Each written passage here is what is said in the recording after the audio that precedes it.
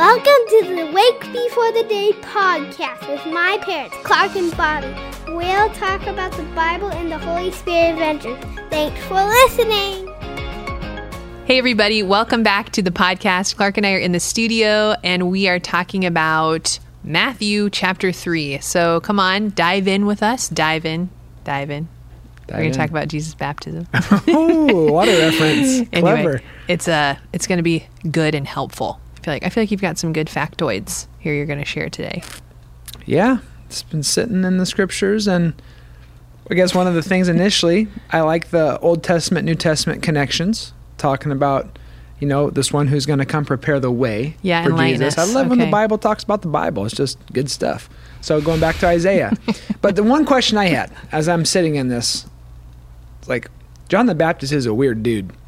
And so again, like Amen. God, of all the people you could have chosen to promote the kingdom of God in Jesus' ministry as it's about to begin, why'd you pick the crazy dude eating bugs and camel outfit? And so I sat with that for a while. There is purpose, though. There is purpose. Yeah, there is purpose. For the Jewish community, they would have known that this guy looks and sounds like Elijah, the prophet. They would have known that. Yes, they would have known that. Been like, hey, this guy's dressed like him. When he's talking about preparing the way for the one to come, I think initially people could have been confused that Jesus was Elijah or like another Elijah. But if John was him preparing the way for the Messiah, then they know Jesus has got to be somebody else. So as John's talking too, he's talking about repentance. That sackcloth that he wears is pointing towards that. You think about King David wearing sackcloth, modeling repentance. And so when it comes to what's the draw, if I'm somebody in the local town going, hey, come talk to the crazy fool up by the river who's eating locusts and getting people dunked in the water, you're like, come see a show. Yeah, come see the show. Circus is in town all week. Is it his uniqueness that's the draw? Is it the power of his message? Or is it his conviction? Because I feel like John the Baptist knows what he thinks and he's preaching it. Yeah, well, you read that. You read that. And he's a man of conviction who's living out what he thinks. So there's poverty, there's the following of Jesus, and he eventually gives his life for him. Right. One of the other things I appreciate about John the Baptist, and I feel like we could take today, is that he is a man of conviction who is following the Lord, but also is critical of both the religious community, right, everybody, and the secular community. Where I feel like today in the church, we have people who are just like religiosity, the church, the Christian church, like all the problems here, you need to address that. And we do need to start there. We need to start within the church looking and examining ourselves. But then there also is a point in time when you speak to and comment on the things that are in the world that are not good. Sure. You got to, because that stuff rubs off onto the Christian community because we live in the world. So when I'm looking at John the Baptist here, he kicks off calling the religious leaders the brood of vipers. Right. You brood of vipers. People inside the church. You evil snakes. Like, who do you think you are? And he's going at them saying, you look all spiritual and holier than thou, and your hearts are corrupt. You're mishandling money. You don't care about the poor. You're not loving people well. So he goes after them. But when you jump ahead to Mark 14, just thinking about John the Baptist, as he's talking about repent and believe here, he goes after Herod, the tetrarch. Herod's brother Philip had died, so then Herod took his brother's wife, and then was drunk at this party, and he basically just straight up told him, like, dude, what you're doing is wrong, you pervert. It didn't end well, though. You can't do this, it's wrong. Yeah. And so he stands up to the religious leaders, and he stands up to political, social leaders that are doing evil things. He's saying, what you're doing is wrong. You can't do that. That's not helpful for our community or anybody else around here. Yeah. John the Baptist ends up getting beheaded by the dancer, and Herodias, Philip's wife, now with Herod. But I appreciate John here having conviction, standing up, saying, right, I'm going to speak the truth and do it boldly. He's got conviction. So I think that's probably a draw for people to come and see what's really happening here. Right. It is. You're right. I mean, I'm intrigued anyway, but I wasn't really, John didn't really stick out to me in the message. It was more of Jesus' baptism. Sunday school answer. And so, Jesus. You're so funny. And so what sticks out to me in the baptism of Jesus, and I feel like this is one of those stories, again, that if you've read the Gospels, you've read this, because, Matthew, Mark, Luke, John, it's in there.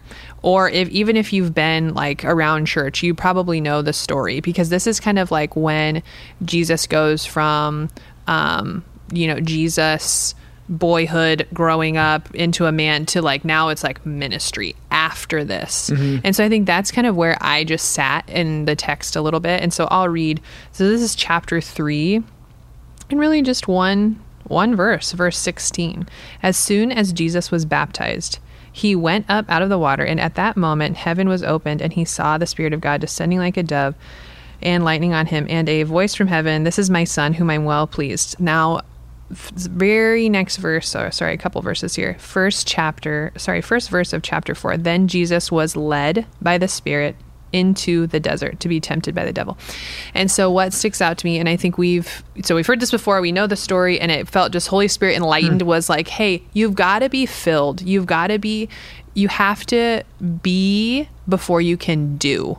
And so that might be like an obvious thing for you guys. And I don't want to use this Christianese language, like, oh, I'm being and doing, and what does that even mean? Like, no. It's a simple Holy Spirit moment. It's not this philosophical thing. It's literally just, we need to be with and near and filled and whatever kind of, verb that you want to put there, the Lord, before we can do things for him. And what... Or with him even. Or with him, for him, with him. And so the reason why we know that this is true is because Jesus is the Son of Man, and he's fully man, and he's getting baptized, and Holy Spirit is now with and upon him. And right after that, he's baptized. The Father says that he loves him, that he's pleased with him. We have the dove of here, and it's right after that, the very first verse of chapter 4, that he is led by the Spirit. How can we be led by something that's unfamiliar to us? How can we be led? Like, you know what I mean? Like it's one of those things where you might be following, but you don't know where they're going. Like if you're the caboose of the train and the engine is up here and there's no connection between you, well then, the engine's way gone and the caboose is in the back. Anyway, I was just encouraged in that we need to actually have our doing flow from our being. And another just very simple Bible text that connected to this in my brain was from Galatians 6. And so we talk with our kids a lot about the fruit of the Spirit. Galatians 5. Because we talk with our kids a lot about the fruit of the Spirit and because it's helpful because you can see this. You can see these attributes, love, joy, peace, patience, kindness. You can see these things, but the goal isn't that we just will ourselves to be loving or that we just, begrudgingly do these things. It's actually in the verses right before the fruit of the Spirit that says that we live by the Spirit. And it's because of those things that we produce this fruit. The fruit is love, joy, peace. So we got to spend time on the front half of it. We got to spend time on the live with the Spirit, live by the Spirit. And then obviously this is important in Jesus' ministry because before he's doing anything, before he's healed anybody, really that we know, before he's done these things, for sure, he's been with Father God in this intimate way. He's been Holy Spirit is now on the scene. And so there's this relational aspect before Jesus' ministry gets kicked off that's necessity. That's something that I'm just reminded of in reading this today, that, before you step out of bed, whatever that looks like, before you fall out of bed on your knees, I don't know. But I've heard it said before, that proximity isn't the issue with God because he's always near. He's always near. The issue is our positioning. Because am I gonna position myself there? Awareness. Because his proximity is always, we're always within grasp. Yeah, it's constant. Yeah. And so where am I going to position myself? Because I know before I can step out, before I can, love my children well, I, in my own sin, even as mom who loves and cares for them dearly, I don't have the same power that I'll have with Holy Spirit if I'm filled there. And so Charles Spurgeon, I think, has a quote that says, before you see the face of man, seek the face of God.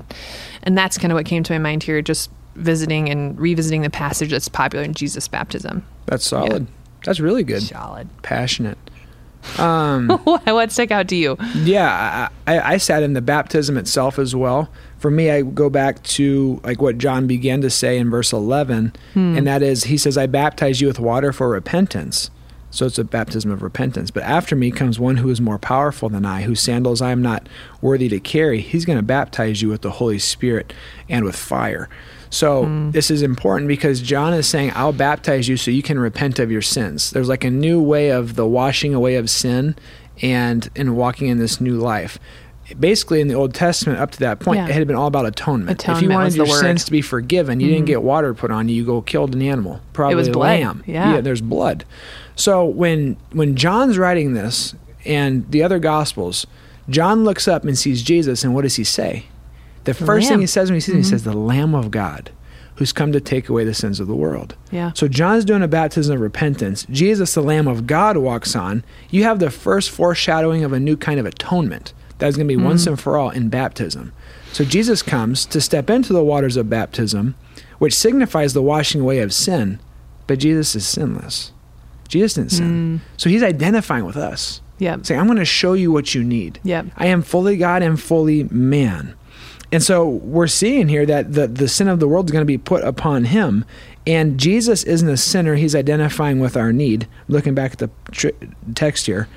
Jesus is also, he's part of the triune God. So he then receives the blessing of the Father. And we need that blessing too.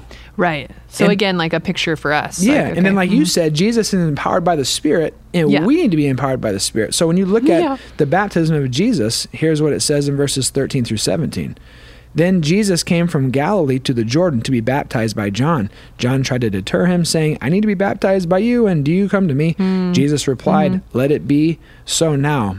It is proper for us to do this to fulfill all righteousness. And then John consented. As soon as Jesus was baptized, he went up out of the water, and at that moment heaven was opened. He saw the Spirit of God descending like a dove and alighting on him. And then a voice from heaven, which is the Father, said, this is my Son, whom I love, and with him I am well pleased. And so right there in those few verses, you got to know this today, and we got to remember this, that Jesus model an example for us here. Yeah. Is the pathway, is the invitation. It's what God longs to give us too. Because now what Jesus Christ did, dying on the cross and being that final atonement for us, when we are baptized, when we confess and repent of our sin, we're washed of our sins, but now that heaven is open to you and me. Like you have access to the Father now because of what Christ has done. So just as the heavens parted and the Father looked down the Son, when you and I understand our sin and the Spirit's working in our heart, we repent, heaven is open and you have access to God because of what Jesus Christ has done. And then just as the Spirit came on Christ, the Spirit has come to be upon us for empowerment, but inside of us for the marathon, for the longevity of this life, the spiritual journey. Yeah. And then the last thing I would say is, when the Father blesses Christ the Son, he says, this is my Son, with him I am well pleased. When you read that scripture in light of the rest of the scriptures, you know that when you repent of your sins and you believe in Jesus, the Father considers you an adopted child of God. Yeah. So heaven's opened, the Spirit's given, and now you are considered part of God's family. So I'm not sure what of that is lifting for you today, whether it's Bobby, sharing we have to be with the Lord and be connected with him before we try to go do anything with him or for him, right? But also what Jesus did here was that he showed us what we need. Yeah. In that you have access to the Father. Don't think you need to get yourself all ready and perfect before. Like you said, it's proximity. He's here. Yeah. You just call out to him. And then from there, ask the Holy Spirit to move in your life. And then you got to be courageous enough to follow him. Yeah. Yeah. And then consider yourself a child of God. You have to tell yourself that I'm a child of God. I'm loved. I'm adopted. I'm in God's family. Yeah. And I got to live like it. And Jesus exemplifies all of that right here in these first couple of verses. So I'm just celebrating that you have a Heavenly Father. I have a Heavenly Father. You got a Heavenly Father who delights in you.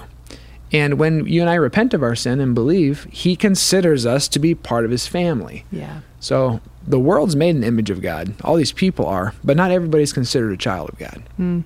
That precursor to get into the family is a repentance of sin, saying, I need help. Yeah. And Jesus didn't need to do that. Right. He was sinless, but he still showed us what we need to experience and what we need. That's pretty cool.